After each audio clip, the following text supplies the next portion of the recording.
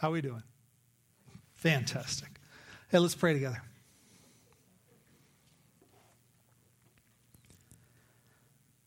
Father, every time we come before your word, we are both chastened and invited. Or we're challenged because there's a certain sense that we realize we don't live up to this, not at all.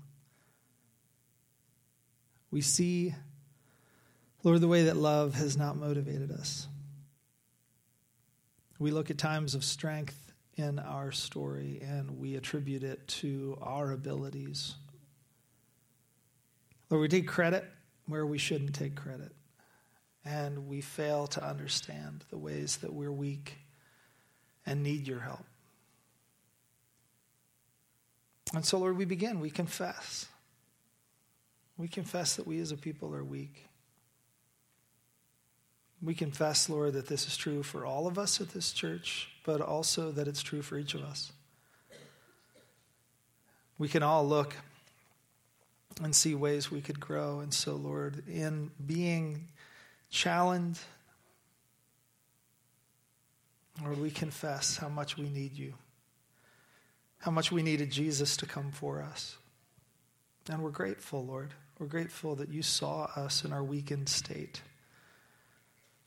Not just before you saved us, but even afterwards. You saw how hard it would be for us. You knew that we would stumble and struggle. And so, Lord, you gave your Spirit to us that we could even respond when we were corrected. And Lord, I thank you too that this passage invites us to remember where we've come from and what you've done. And Lord, once again, you invite us to believe that something could be more true about this next week than it was about this last one. Lord, it's easy for us to forecast the future, thinking about all the weaknesses and troubles of the past. And yet, Lord, we want to be a people of faith. We want to open your word, not just feel condemned. We want to open your word and have our eyes opened to a future that you could create for us. And so, Lord, I realize that as we look at this next lesson, and as we think about our relationships together, and not just what we do, but how we relate and depend on each other, Lord, everyone in this church has ways in which they can look back and say, that was really nice and I miss it. At the same time, Lord, everybody can look back over moments and say, that really hurt, and I'm not sure I want to try that again. And yet, Lord, I know that you don't want any of us at any points to think that we are, as we talked about last week, that we are immutable, that we can't change and we can't grow. Lord, I thank you that we can. I thank you that you make that possible within us. And so I pray for faith. Faith as we fill in these blanks, faith as we look at your word, and faith as we at the end take some time and think together about how we can move forward into our future, trusting you. Lord, I pray as we have these last few weeks for those that are weak. Lord, again, we lift before you Gus and Phyllis. Lord, I lift before you those that have felt isolated and alone. Lord, I lift before you those who have tasks coming up in the future, both inside the church and outside. Lord, we look ahead to Easter. We look ahead to a weekend where we want our church to radiate hope out into the community. And we recognize, Lord, we've got 2 years here and we're not sure that we're very good at it.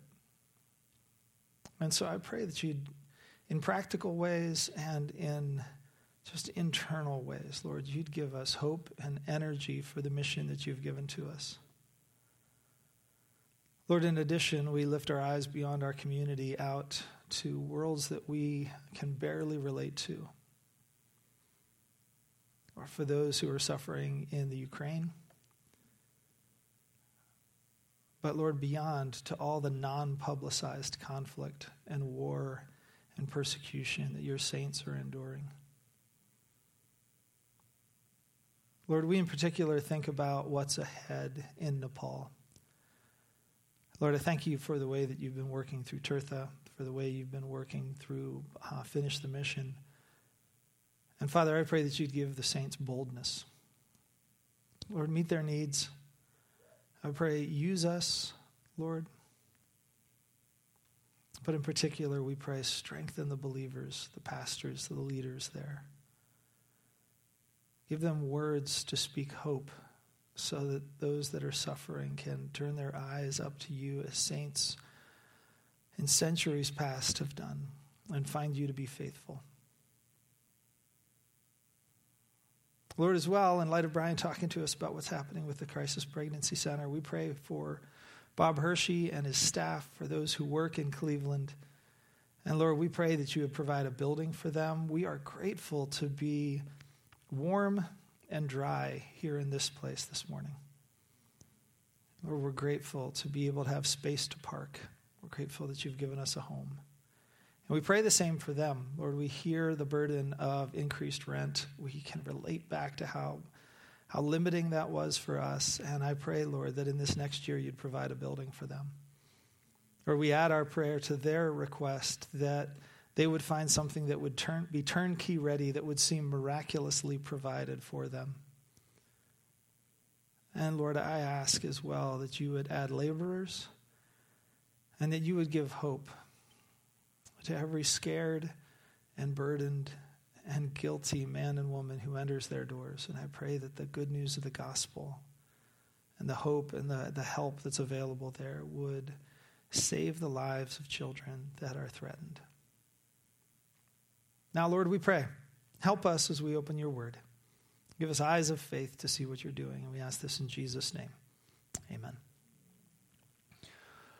Well, if you have a booklet, fantastic. We're in lesson 4. If you don't have one, Ann or somebody else on the hospitality team is going to get one for you. So if you could just put a hand up if you did not get a booklet. And you can see we got maybe a couple here who just need books. So Holly, you're looking around. Thank you very much. We are going to be on lesson 4. So if you would turn to that, it's titled The Active Church. If you haven't been with us for a while, normally what we do is to make our way through a book of the Bible. We do that probably 95% of our Sundays. So right now, we've been in the book of Mark. We were at the end of last year in Luke, looking at the infancy narrative about Jesus. And now we have moved into the Gospel of Mark, and we're going to basically be there through the rest of this year and probably through Easter of next year. What we did, though, here for a little bit is to decide that rather than doing a separate new members course at Trinity, we wanted to infuse that into what we're doing here on Sundays. And so these last 3 weeks, we've gone through lesson 1 on the church and what the nature and purpose of a church is. On number 2, lesson 2, and then 3, and so here we are at 4, and we're going to be talking about the active church, meaning what is it that we do together? I want to begin by reading this quote from Bruce Milne. You see it there on page 1. It says, "A church in a culture of individuals." Bruce wrote, "The Christian life is inescapably corporate. Teaching on Christian holiness is frequently concentrated almost exclusively on the holy man or the holy woman, to the neglect of the biblical concern for the holy people or the holy church. The whole approach needs re-examination.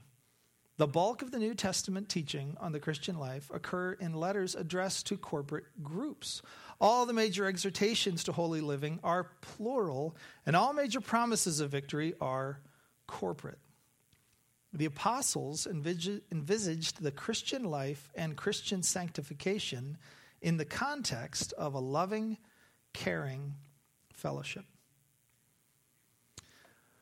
One of the joys I have whenever new members publicly want to say this is the church they're going to attend, one of the joys that I have is putting up a slide that has every one of the one another's in Scripture up there. Some of them are, greet one another with a holy kiss, which take a little bit of contextualization. But most of them are pretty straightforward. And when we recognize that most of them come in grammatical contexts that are not suggestions or just statements of something that's kind of good, but they actually come as exhortations, as commands, as directives, then we realize that God's expectation whenever he saves an individual isn't that that one individual would simply have a relationship with him, but that they would be part of the organic community that God has created that is unique from every other organization on the face of the planet. Every other organization has a separate purpose than the church, and we've been talking about that over these last few weeks. That if a God who is as unique as we saw that he is last week has communicated the way that he does, as we saw 2 weeks ago, and has built something like a local church, then the way we experience that local church ought most of the time to be a question of how are we doing. There's a long-standing relationship I've had with a member of this church. And this Christian often says to me, you know, one of the troubles with your church, or one of the things I like with your church, and I'll almost inevitably interrupt that sentence and say, I'm not sure what you mean by my church. But I think what you mean by one is probably something like one of the things you like about our church. Or one of our problems is, and oh, well, there you go. I told you it's a guy. He'll often say, yeah, you're right. I don't know why I do that. And it might be just personality, but I hope it's not doctrinal. And if that doctrinal tendency kind of weaves its way into your psyche as well, I hope that when we get done with this, you'll be able to say, yeah, you know, the problems of Trinity Church are our problems. The things that are going well at Trinity Church are our successes. The story and the history of Trinity Church is our history. And it's hard to do. I get it. Especially over these last 2 years. I know how easy it is to kind of look and say, wow, these are things going on there. And boy, you know, Lord, I don't know how you're going to fix what's going on with them. Or maybe you look at it from another perspective. You see things that are going, you don't feel sometimes that you're worthy of being able to participate in some of the things that are life-giving at Trinity. I hope that by the time we get done, we kind of look at this together and we, with Bruce Milne, are able to say the Christian life is inescapably corporate. One of the one another texts that I want to consider is the one that Keith read for us from Colossians 3. But before we flip over to that and think about that, I do want to ask that question that's at the bottom of this first page and get you to ponder it a little bit. Of all the one another's, and I've put some of them in there, which of these do you find easier to do in community? And which of them do you find harder for you to do? The reason that this is an important question is that I think most of us take the things that are easy for us to do and we assign them a greater importance in a church. The things that we think are easier for us are more often than not probably the ways that we evaluate what's in your top 5 of things that you'd say are important in a church. More often than not, we're probably going to put in that top 5 the things that are probably easiest for us. And the things that are hardest for us, the things that challenge us the most, we might probably slip them down to somewhere in the bottom 20. Think, oh, those things that are kind of harder, that call me out or expose some of my weaknesses, those probably aren't as important. I just want to let you know, I don't see that ranking in Scripture. So I'm going to talk about a number of ways. I didn't count the blanks this week, but we're going to go through a few. And I want us to try and hear them as best we can in parallel. Meaning, sometimes you'll hear some things and you'll probably think, yeah, I get a gold star for that. Other times, if you think of that old Sunday school chart back in the day, either for attendance or Bible memory or something along those lines, there might be a couple that if you've looked back over your last 16 weeks, you think, oh, I don't have a star in that category at all. It's okay. Let's just let God address us through Scripture as we try to think about what we're called to do one for another. And let's just go to Colossians 3 for a sec and take a look at that. The passage that Paul read, or that Keith read for us out of the Old Testament, was God's corrective to the people that he had rescued. Remember, by the time they came out of Egypt, there were probably about 2.5 million Israelites. Every time the Israelite soldiers are counted, both before and after their time in the wilderness, there's about 600,000. So if you say there's a guy for every soldier, or there's a lady for every male soldier, it gives you about 1.2. If you say there's maybe 2 kids for every adults, you come to about 2.5 million. That's a lot of people. But God corrected them there in Deuteronomy 7 and said, hey, the reason God chose you wasn't because you were so numerous. Let's go back 400 years and just ask a question of who did God actually bring in? He brought in a starving family that was right on the cusp of being burnt out because they had no food because they lived in the wrong spot. The only way they were saved was because of one of the most horrific things anybody's ever done to one of their siblings. God used some of that worst in their family to actually save them. That's the backstory of Israel. Joseph, betrayed by his brothers, sold into slavery, wound up being the means by which God saved the people, brought them down into Egypt, and then they multiplied in the process of being nothing but slaves under another polytheistic nation. That's how God picked them. And he said, the reason he did that, it's not because you were all that impressive. It's simply because of this. God loved you. And in Colossians 3, then, Paul takes that same language and he says this, put on then, as God's chosen ones who are holy and beloved. So in other words, if that Deuteronomy 7 psyche fits into us as a church today, though we weren't slaves and though we have a totally different backstory, if we keep these things in mind, it's not because of your strength that God picked you, and it's not because of your beauty that God picked you, but in light of all that stuff that got covered with snow when the gospel got applied, you understand this fundamentally. You're loved by God. Then here's what you're free to become. You're free to become compassionate, kind, humble, meek, and patient. That sounds fantastic, doesn't it? That's the kind of people God wants to create for himself. People who wouldn't be marked by bitterness and impatience and arrogance. But verse 13 tells us the context in which we'll figure out if we're that way. It's that other people will require a little bit of our bearing with them.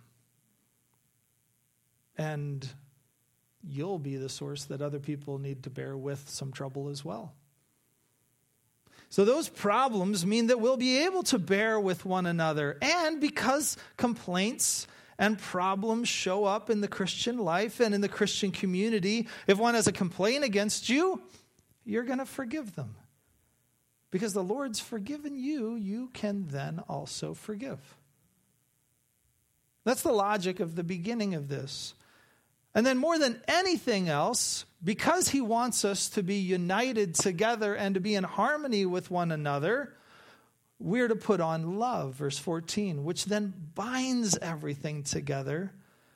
And then the peace of Christ can rule in our hearts, to which indeed we were called in one body, and we can then be thankful.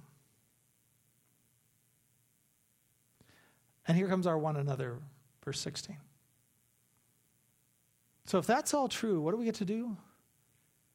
We get to sing and speak to one another, not about us and our story, not about words that defend our reputation, but words that exalt the story and the character of Jesus Christ, so that the word of Christ that dwells in us richly overflows then in the way that we're teaching and we're admonishing one another in all wisdom, singing psalms and hymns and spiritual songs to one another in all this wisdom.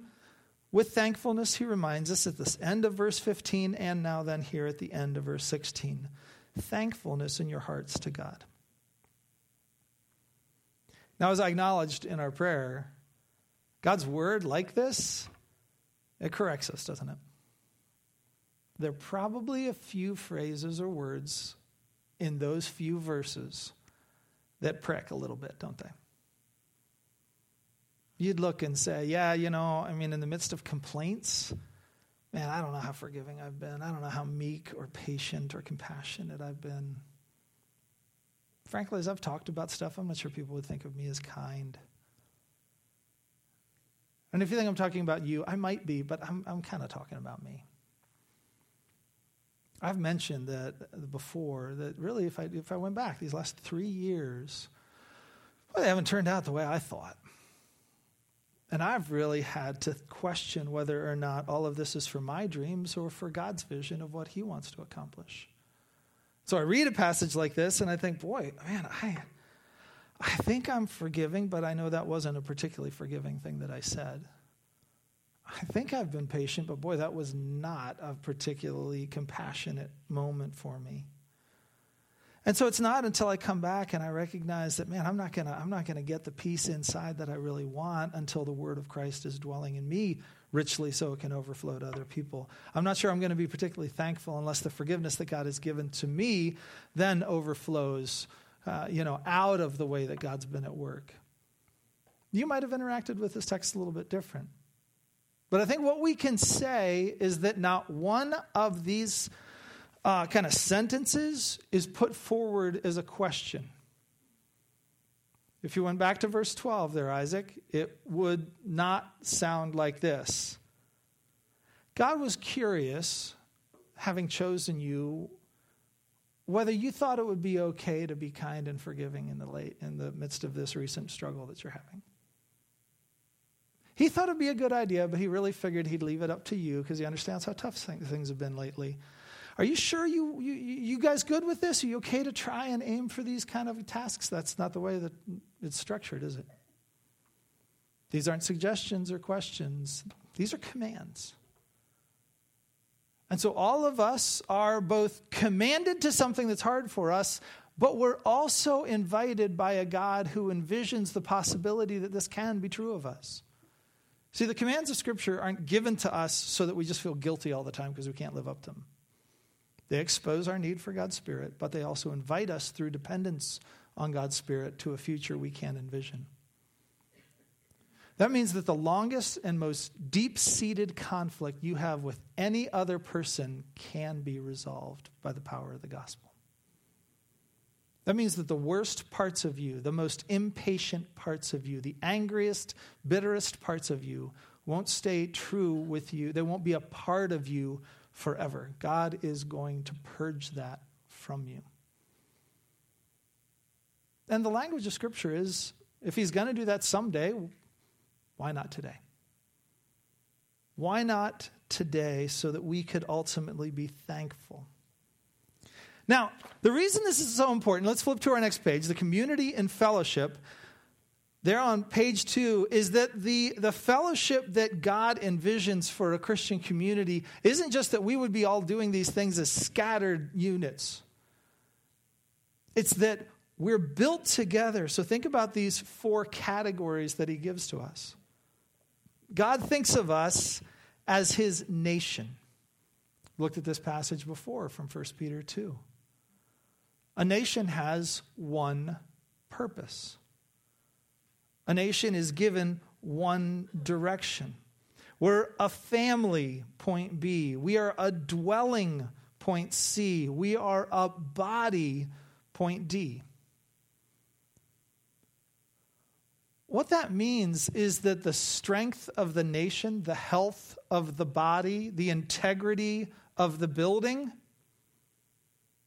it is vitally connected to the way that we are individually and corporately looking to take passages like Colossians 3, verses 12 through 16, and to put them into practice. Every moment that bitterness enters the church, the building shakes and the joints crack. Every moment that the church becomes more suspicious, cancer spreads a little bit more, and degenerative work continues through the body. Every time that there is a conflict that endures, the family structure feels a little weaker, a little more like we just share a last name rather than really sharing a story together.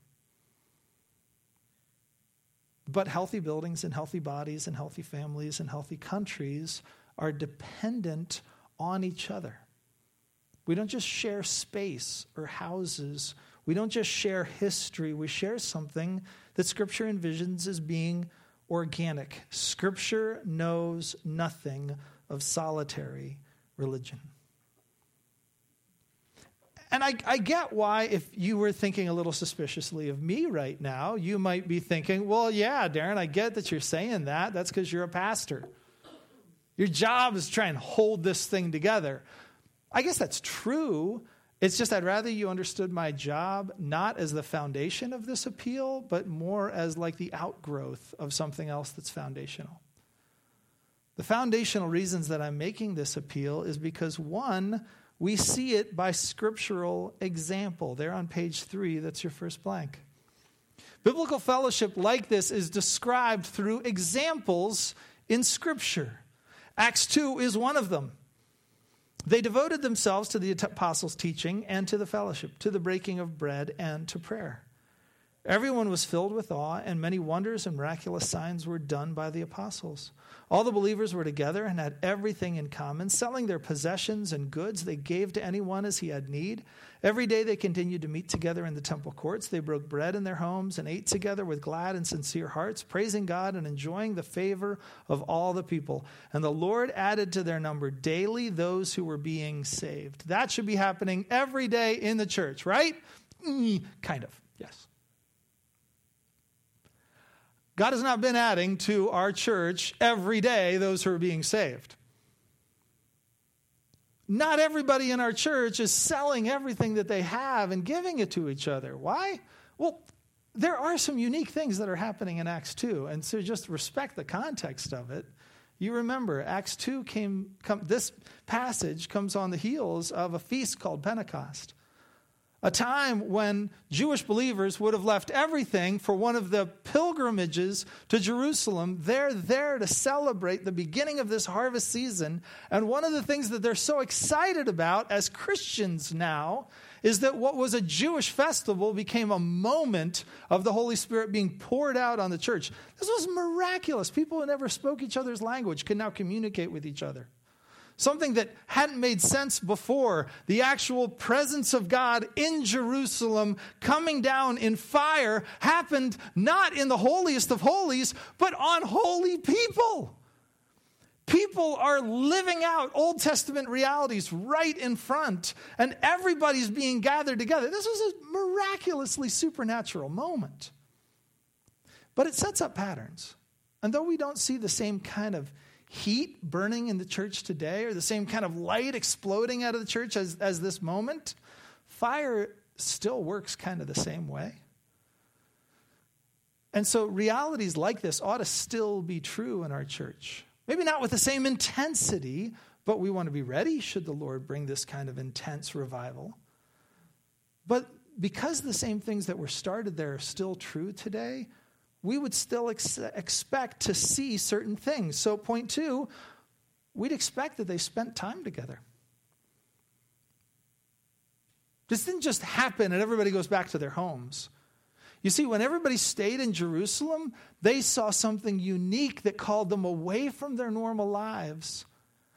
And because there were people who had come for a little stay and were now extending their stay, there was great need. And so more than them just spending time together, they had these organized point 3 meetings. So every day in the temple courts, they're getting together. But then beyond that, they also had these unorganized meetings where they just broke bread together in each other's homes. So you've got these examples of what's going on, and you can hear in Acts 2 some elements of church life. Teaching, fellowship, generosity, the sense of them just kind of doing things in an organized way, doing things in unorganized ways. This is a unique moment, and eventually the church that was there in Jerusalem got scattered back to their homes. If you read the book of Acts, you realize the way God did that was through persecution. But still, the church that was gathered then got kind of exploded back out, and you'd expect that where they landed after that explosion, they'd be doing some of these same things. 2,000 years later, as we think about this gospel outpost, we're looking to do the same things. So that teaching strengthens what we're doing. But more than that, that fellowship kind of makes real what we're doing. The fact that church in the United States has become so audience-driven is concerning. And it should be. We want to rethink every structure and every tradition that keeps us from living out these kinds of ways as the normal definition of what it means to be a church. If church life in the United States can feel very much like, to be part of a church, I come into a building, I pay for the service, and I see what's going on the stage, and I wonder, boy, if I could ever get to be up there on that stage, then apparently God would be using me. Boy, guys, to the level that we're imitating that, we should really repent, because that's not what you see happening here. You see life being lived out by everyone together. So the believers were together. They had everything in common. They were even selling possessions, and they were giving it to anyone as he had need. Do you see just the all-inclusive nature of that? This is everybody doing this life together. And beyond just that scriptural example, you see in point B, it's also a scriptural mandate. So that we're all called to consider how to stir up one another to love and to good works. Not neglecting to meet together is the habit of some, but encouraging one another, and then doing that more and more as we get closer to the day. Now, with that said, let's just talk in some broad ways. And again, let me encourage you not to categorize these and to rank them. I've just put them out as just some examples. These are just 7 on the next page. This kind of fellowship, really applied to our lives together, should look like some things. Should like us sharing the gospel. So John writes to the people that he loves in 1 John, we proclaim to you what we have seen and heard, so that you also may have fellowship with us. And our fellowship is with the Father and with his Son, Jesus Christ. Now, John is one of those guys who calls you to lofty thoughts with lofty language. Sometimes it's kind of hard to know what he's talking about. But essentially, he says in the very beginning, we saw stuff and we heard stuff and we told you about it. That's John's way of talking about the gospel. He's not just saying what he's seen and heard, like, hey, I went to a movie and I want to tell you about the movie. He's talking specifically about the fact that he was around Jesus Christ. He heard and saw Jesus do things, and that's what he's proclaimed to them. But in doing that, it wasn't just a lesson. It was that the fellowship that they had with God because of what they enjoyed could actually be passed out to and shared to others through that proclamation. So when John says that he's sharing the gospel, he's not just talking about something academic. He's not just trying to make sure that the church he's trying to influence has the right statement of faith. He's trying to say this fellowship that we have with the Father, it was accomplished through a story, and we've told you about that story so you could experience that fellowship. That's a way of thinking about what it means to apply this kind of fellowship together. But more than that, it's not just sharing the gospel, it's sharing our lives. Paul said to the Thessalonians, being affectionately desirous of you, we were ready to share with you not only the gospel of God, but also our own selves, because you've become very dear to us. Now, I'm trying to apply this one. Let me just talk briefly about community groups.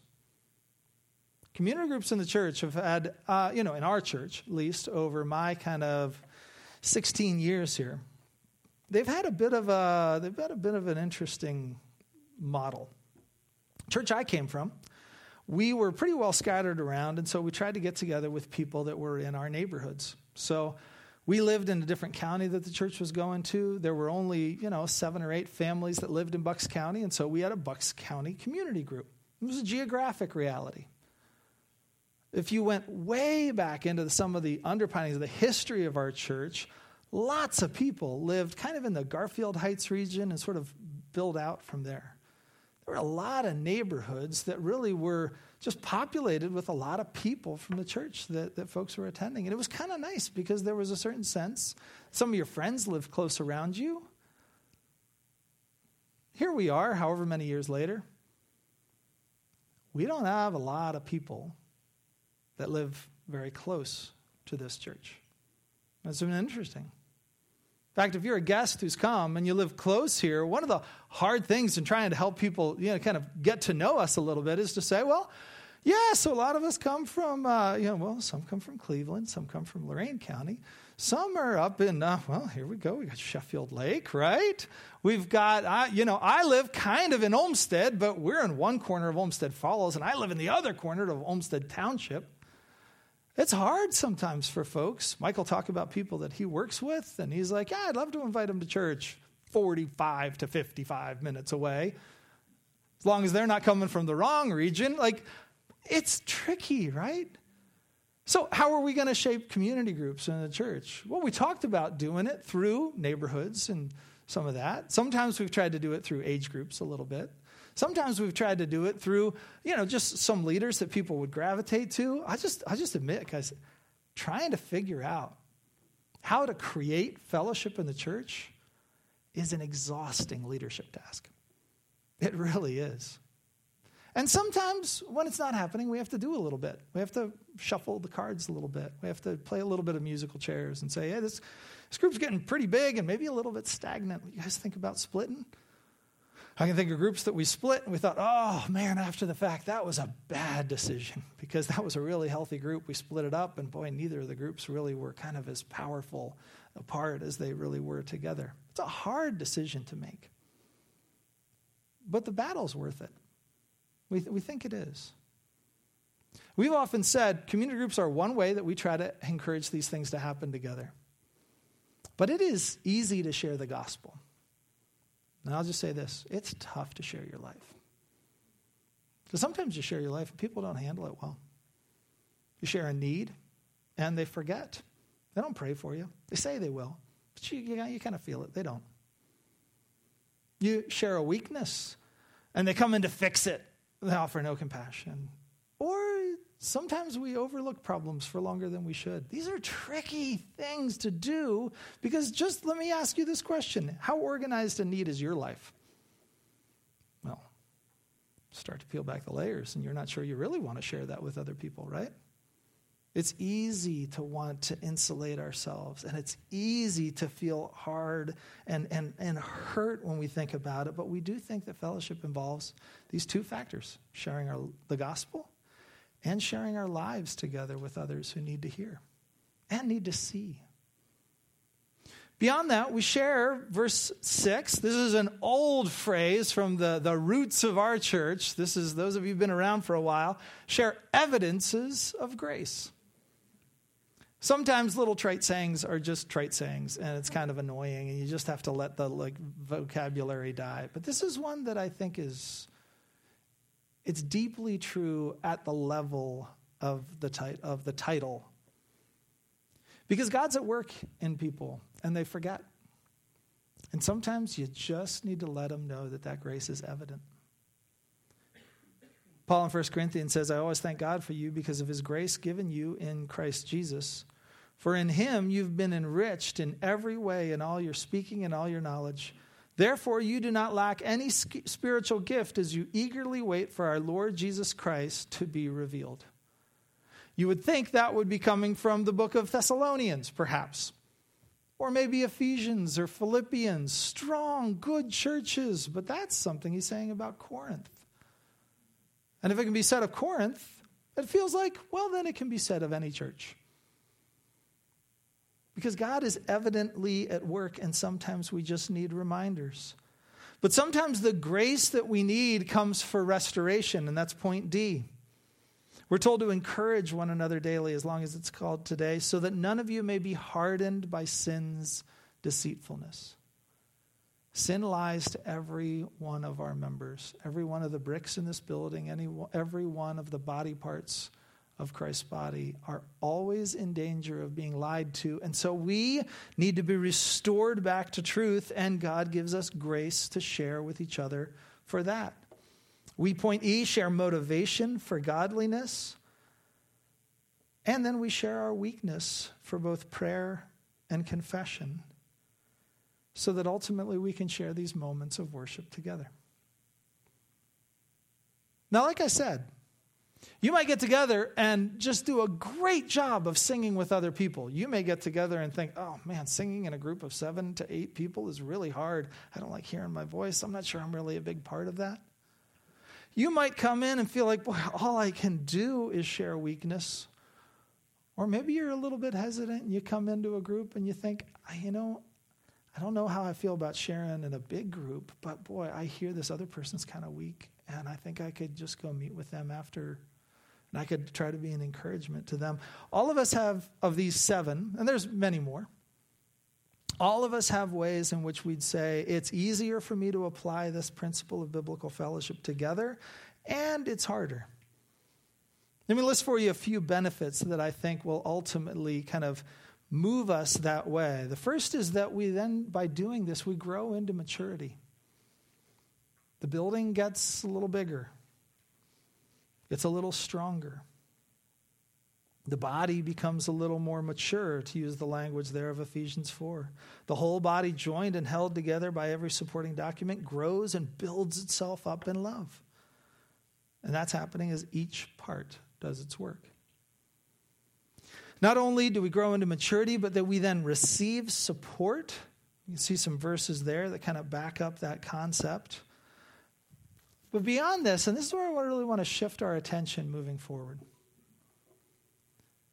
If we think that God has planted us here in this neighborhood, in this community, if you think that what God has called us to do here in Olmsted Falls is to kind of take that Old Testament concept of being a light that shines out, or what Jesus said, something that shouldn't be hidden but put on a stand. One of the biggest ways that we're called to do that is through this, because point C says that we authenticate our witness by putting these concepts into place. John says it this simply, by this all men will know you are my disciples if you love one another. One of the worst sort of illustrations of this could be if you decided that you were sharing the gospel with somebody you worked with. You heard they were struggling. You let them know that when you've struggled like that, Jesus and the fellowship he offers to you, the strength and the love that he offers to you, the forgiveness that he offered to you, that has been the only thing that helped you through a time similar to that. And that resonated with them. They thought, wow, that makes a lot of sense. Is there somewhere you go where you hear that and you're reminded of that? And you say, yes, I've got a church. That's the community that I hear this over and over because I forget often. And so I come together with others and I hear this both in small groups and on larger groups. And you brought them in, and as they walked in, all they witnessed were Christians in the foyer kind of smacking at each other and having fights. You walked in and nobody was really all that friendly.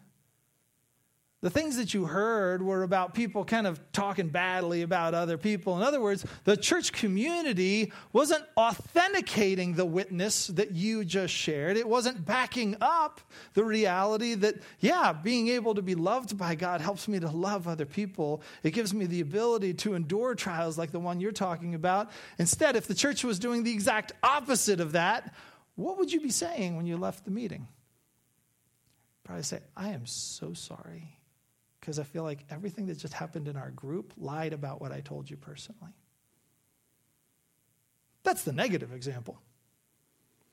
But what if you brought them in and what they witnessed was believers caring about each other and praying for each other? If what they were able to see was a group of people who weren't so impressed with their own goodness, but were weak and were dependent on God and were sharing strength that comes out of that with each other? What if they saw people who were laughing together and crying together and praying together and and encouraging each other on. That moment would authenticate the things that you were trying to share on the side. Beyond that, point D, we would then extend protection for each other. Romans 16 says then that in a church like this, it's worthy of being protected from those who are causing divisions and putting obstacles in the way that are contrary to the teaching that you've learned. Keep away from them. Now, in context, it's really helpful to understand that what Paul's talking about, having shared all of the gospel, the good news that those who were estranged from God aren't brought to God because of their background, but instead are equally guilty before God and are then reconciled to God and then reconciled to each other, so that everything they were enslaved to before, they're free from, and they can now live for the glory and the honor and the power of God. That's a good message. And there are some people who, in the teaching that they were bringing, were undermining that. Saying, yeah, no, actually, that stuff Paul's saying about Jews and Gentiles, no. No, that's not the way the gospel works. People that are undermining that message, Paul is saying, are needing you to protect the church from them, and so you need to keep away from them. A healthy church does that as well. We want to make sure that in every teaching format that's going on, from the way that the littlest ones are hearing about the gospel, they're not hearing that God loves you because you're obedient. That's teaching that your little ones need to keep away from. But that you can obey a God who loves you, there you go. There's a simple message of the gospel. On every level, we want to make sure that we're protecting the church so that this kind of fellowship can happen. And lastly, we experience a compassion that comes out of it. A companionship that comes out of it. Why doesn't this happen? 5 potential reasons. All of them negative.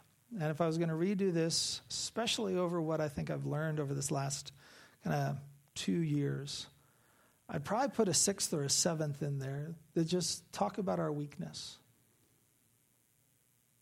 Talk about sometimes things can happen that make it very difficult.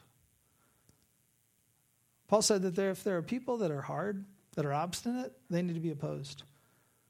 But sometimes there are people that are weak, and they just need to be lifted up. And just so you know, these hindrances that I put in, I want you to know, though they target sinful problems that get in the way, though they're a little bit more corrective, I might just add a couple others in here if I was going to be redoing this, which we probably will at some point.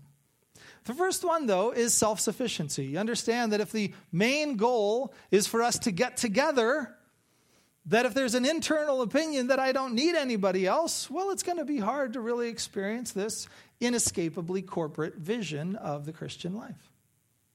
The second would be that of pride, because fellowship requires humility. Experiencing genuine relationships comes through a vulnerability and a compassion that makes humility possible.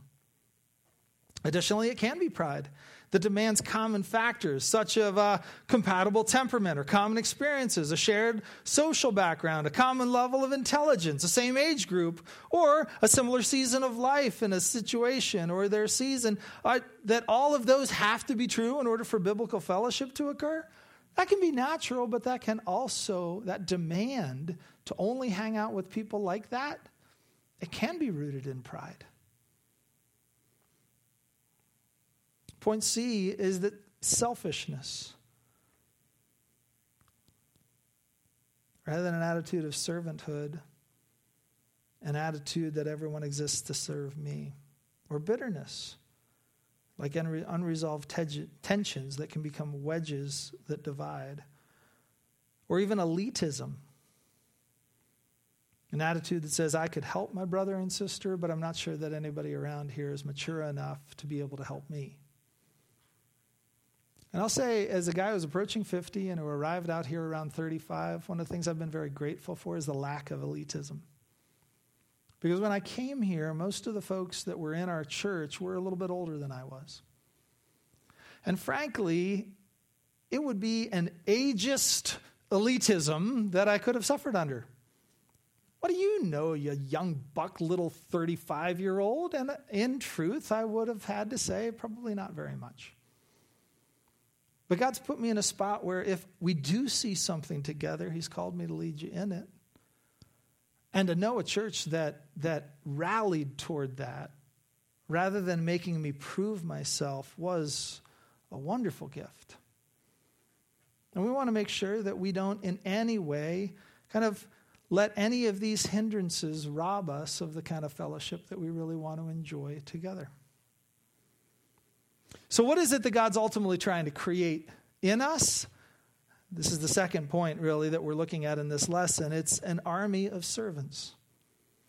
For us to be a community then in action together, what we're looking to be are God's servants, point A. Looking up a little bit, this is how we know what love is. Christ Jesus laid down his life for us, and we ought to lay down our lives for our brothers. There's a number of verses right around there that just primarily remind us that God has not called us into the kingdom of God to be served, but to serve. If we just trying to ask the question of why has God given us this building, I think it's so that these things that we've all talked about can happen, so that we're not just sort of living this disconnected life with others, though we all affirm the same things or listen to the same things, but so that we're trying to act out these things together. But ultimately, that's not the end of it.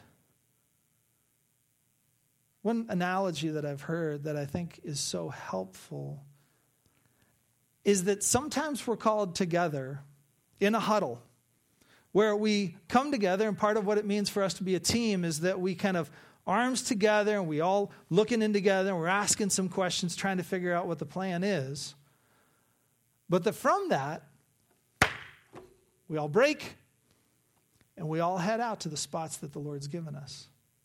Those are two ways of being united, and it's easy for a church, particularly with thinking about fellowship, to think about the huddling up of the community group, the sense of us coming together. But can you imagine watching a football game that was only huddles? Defense, what have you decided to do? Oh, this is our play. Offense, what have you decided to do? This is our play. Good plays.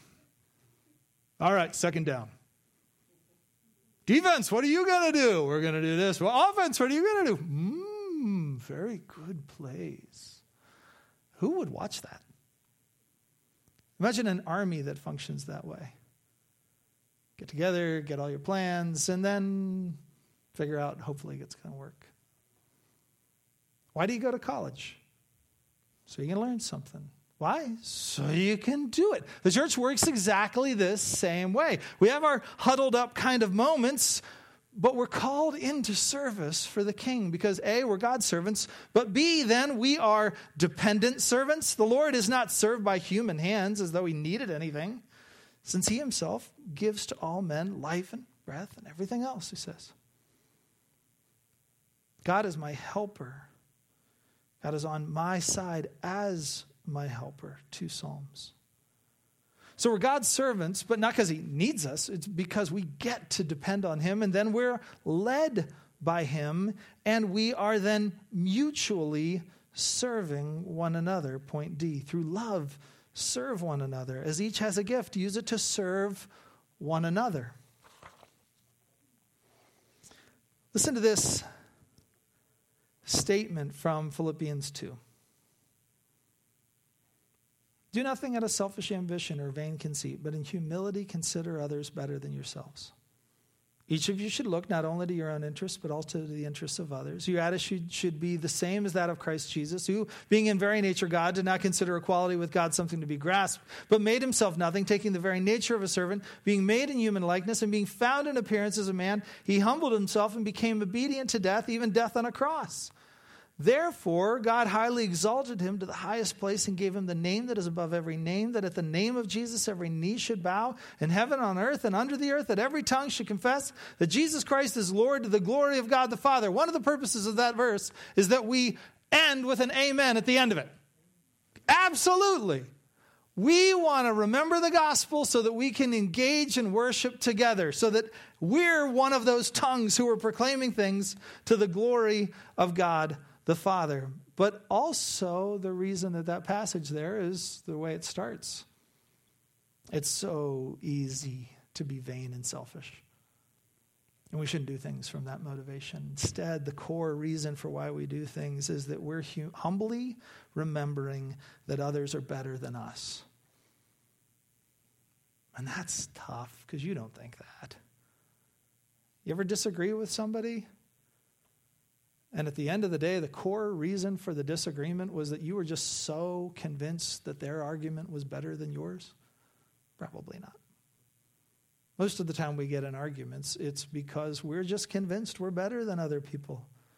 So the reason for this verse is for worship, but also that each of us should not look only to our own interests, but also to the interests of others. In other words, it's so that we think and believe and act. Our attitude should be like Jesus' attitude. Now let's remember his attitude. He had way more than you did, and he deferred himself to a point way lower than you've ever been. And that led to his great exaltation. And if we think that's a good plan, then we shouldn't think ourselves better than Jesus when we start walking the same path.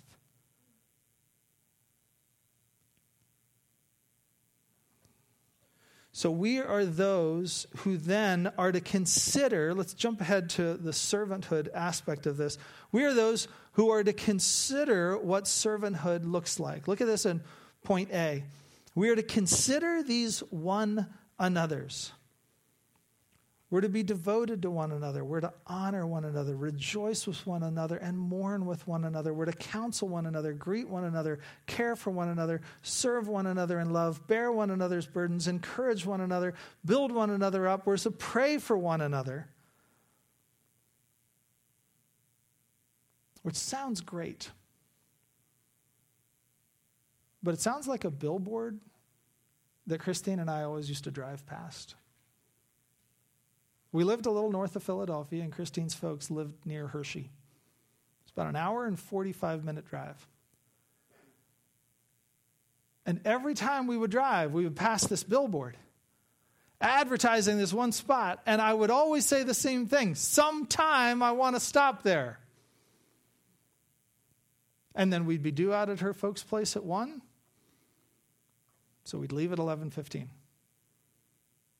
And on that hour, 45-minute drive, I would see the sign and say, sometime I'd like to experience that. Sometime I'd like that to be part of our lives. Sometime I'd like our family to be marked by the experience of stopping there and enjoying what they have to offer.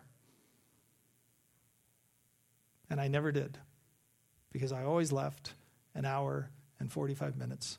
Well, not always. Sometimes I left an hour and a half. But I never left 3 hours and 15 minutes beforehand so that I had extra time. I never planned to experience it.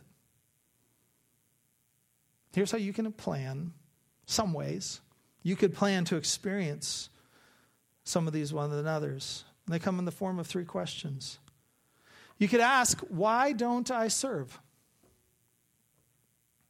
If you're just trying to plan for these one another's, you can ask yourself, why don't I serve? And that might take a little while to get the answer to that. It might be just the lack of making a plan. You have filled your life with so much, and everything that's in your life right now feels absolutely indispensable, and so there is no room.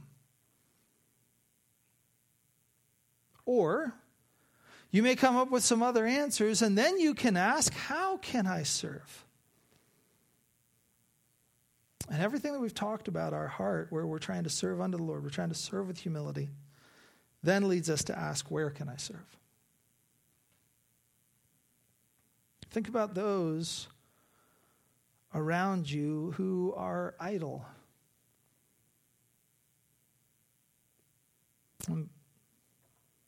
Paul says that they might need some admonishing. Remember one time, it's back in the old plaza, Steve gave a word to the church. He shared something from the mic. and said, I think sometimes our church can feel, Steve, I'm sure you can correct this. If you want the original version, go back to Steve. This is the rough commentary off of it. He said, sometimes I feel like our church can be kind of like a boat that's being rowed, but it's just going in circles. So we've got some strong people pulling on one side, and we feel like we've got some weaker people pulling on the other side. And it's easy to think that some of the strong people behind the oars are saying, what's wrong with you guys over there? How come you're not pulling at the oars as hard as we are? And his counsel was that we give up that attitude. Instead, change seats. And maybe that if you see somebody who's having a little trouble pulling at their oar, you come along over with them and you pull along with. And you say, hey, I don't see you pulling that hard. How can we do this together? How can I help? How can you benefit from some of the ways that I'm strong, that you're a little weaker? Sometimes the idle just need to be admonished. Sometimes, though, and we get from 1 Thessalonians 5, verse 14, there are those that are faint-hearted and they just need to be encouraged. Maybe they don't need you to sit down at the oar with them, but they just need to say, hey, I see that you're struggling a little bit. How can I help you? How can I encourage you on? They just need that guy on the drums, or boom, boom, boom, boom, boom. Something that just says, hey, we can keep going. We can pull a little harder. We can keep going. And there are those that are weak who just need to be helped. But Paul says in all of it there to the Thessalonians that we are to be patient with them all. The underlying assumption with all those recommendations is that you see problems. You see some ways that it feels like we're not really going quite as strongly as we could. Let me encourage you, God has not highlighted that for you so that you can feel smug. God has not revealed that to you so that you can feel better. God has revealed that to you because he wants his church to grow, and that's the first step of how you can help. There are the idle, the faint-hearted, and the weak, and they need strength, and they have struggles, and they aren't working. But though we want to be patient, we want to plan for how these one another's of honor and devotion and rejoicing in counsel and greeting and care and serving and bearing and encouraging and praying and building up. We want to see, are we just going to drive by the billboard all the time? Or can we actually make some plans for how we can help out with some of the weaknesses in our church and in our brothers and sisters? At the end of the day, here's what I think this is going to accomplish in us. You see, service begins in the church. Look at this passage here. This is all the way to the end. Sorry, just in case you're having trouble finding in your books. We're on servanthood extended. Underneath that, it says a shift of focus. Now look at the first point underneath that. It says service begins in the church. Notice the ways that the verses above there, verses 9 through 13, target the Christian community as the focal point for our hearts to serve in zealous and fervent love. So we read this. Let love be genuine, abhor what is evil, hold fast to what is good. And then you see the part there, just those verses up at the top. Love one another, he says, with brotherly affection. Outdo one another in showing honor. He says at the end, continue to the needs of the saints and seek to show hospitality. What's he saying in verses 9 through 13? There are needs in the Christian community right around you, and I want you to start there. I want you to start by trying to figure out how you can love, how you can honor, how you can contribute so that your love is genuine and you guys can together hold fast to what's good. That, I think, is the way of saying that service begins in the church, but then from that it continues to the world. That's our second point there. Service continues to the world. Notice the way that verses 14 to 21 move to the Roman church's enemies. The same commitment to service is extended to the Roman world outside the membership of the church. So in verse 14, he continues on and he says, bless those who persecute you. Bless them. Don't curse them. Rejoice with those who rejoice. Weep with those who weep. Live in harmony with one another. Do not be haughty, but associate with the lowly. Never be wise in your own sight. Repay no one evil for evil, but give thought to what is honorable in the sight of all. If possible, so far it depends on you, live peaceably with all. Never avenge yourselves, but leave it to the wrath of God. For it's written, vengeance is mine, I will repay, says the Lord. To the contrary, if your enemy is hungry, feed him. If he's thirsty, give him something to drink. For by doing so, you will heap burning coals on his head. Do not be overcome by evil, but overcome evil with good. Guys, it's going to be a rough go to be a Christian. If you're not sensing that already, we're not popular anymore. We're not. I could take you through probably every point in our doctrinal statement and help you understand. Well, probably wouldn't have to work too hard to help you understand why that is mockable today. We made in the image of a God who created, that God communicated in infallible ways and has preserved the record of his revelation for us in the Word. The fact that we're made male and female. The fact that marriage is to be held in honor between a man and a woman. We're losing ground in popular culture. It's not going to be easy for us. And so it is easy to look and say, there are those who are going to persecute us, and so we have to figure out how to hold our ground and how to fight back. And no, what Paul says is, no, you're called to be a blessing in those contexts. Not to repay the evil you're going to feel for the evil, or the evil you're going to receive, and to give that back. You're not called to avenge yourself, but instead you're going to see needs that come in the face of your enemy, and you're called to feed them. You're called to bless them.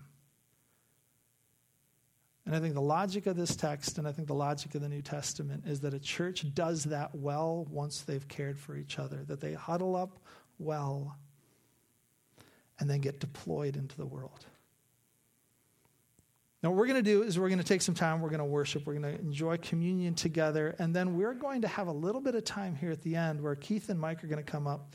We're going to talk a little bit about just how we've tried to be doing this, some of the ways that it's been difficult, and some of the ways that we see God at work.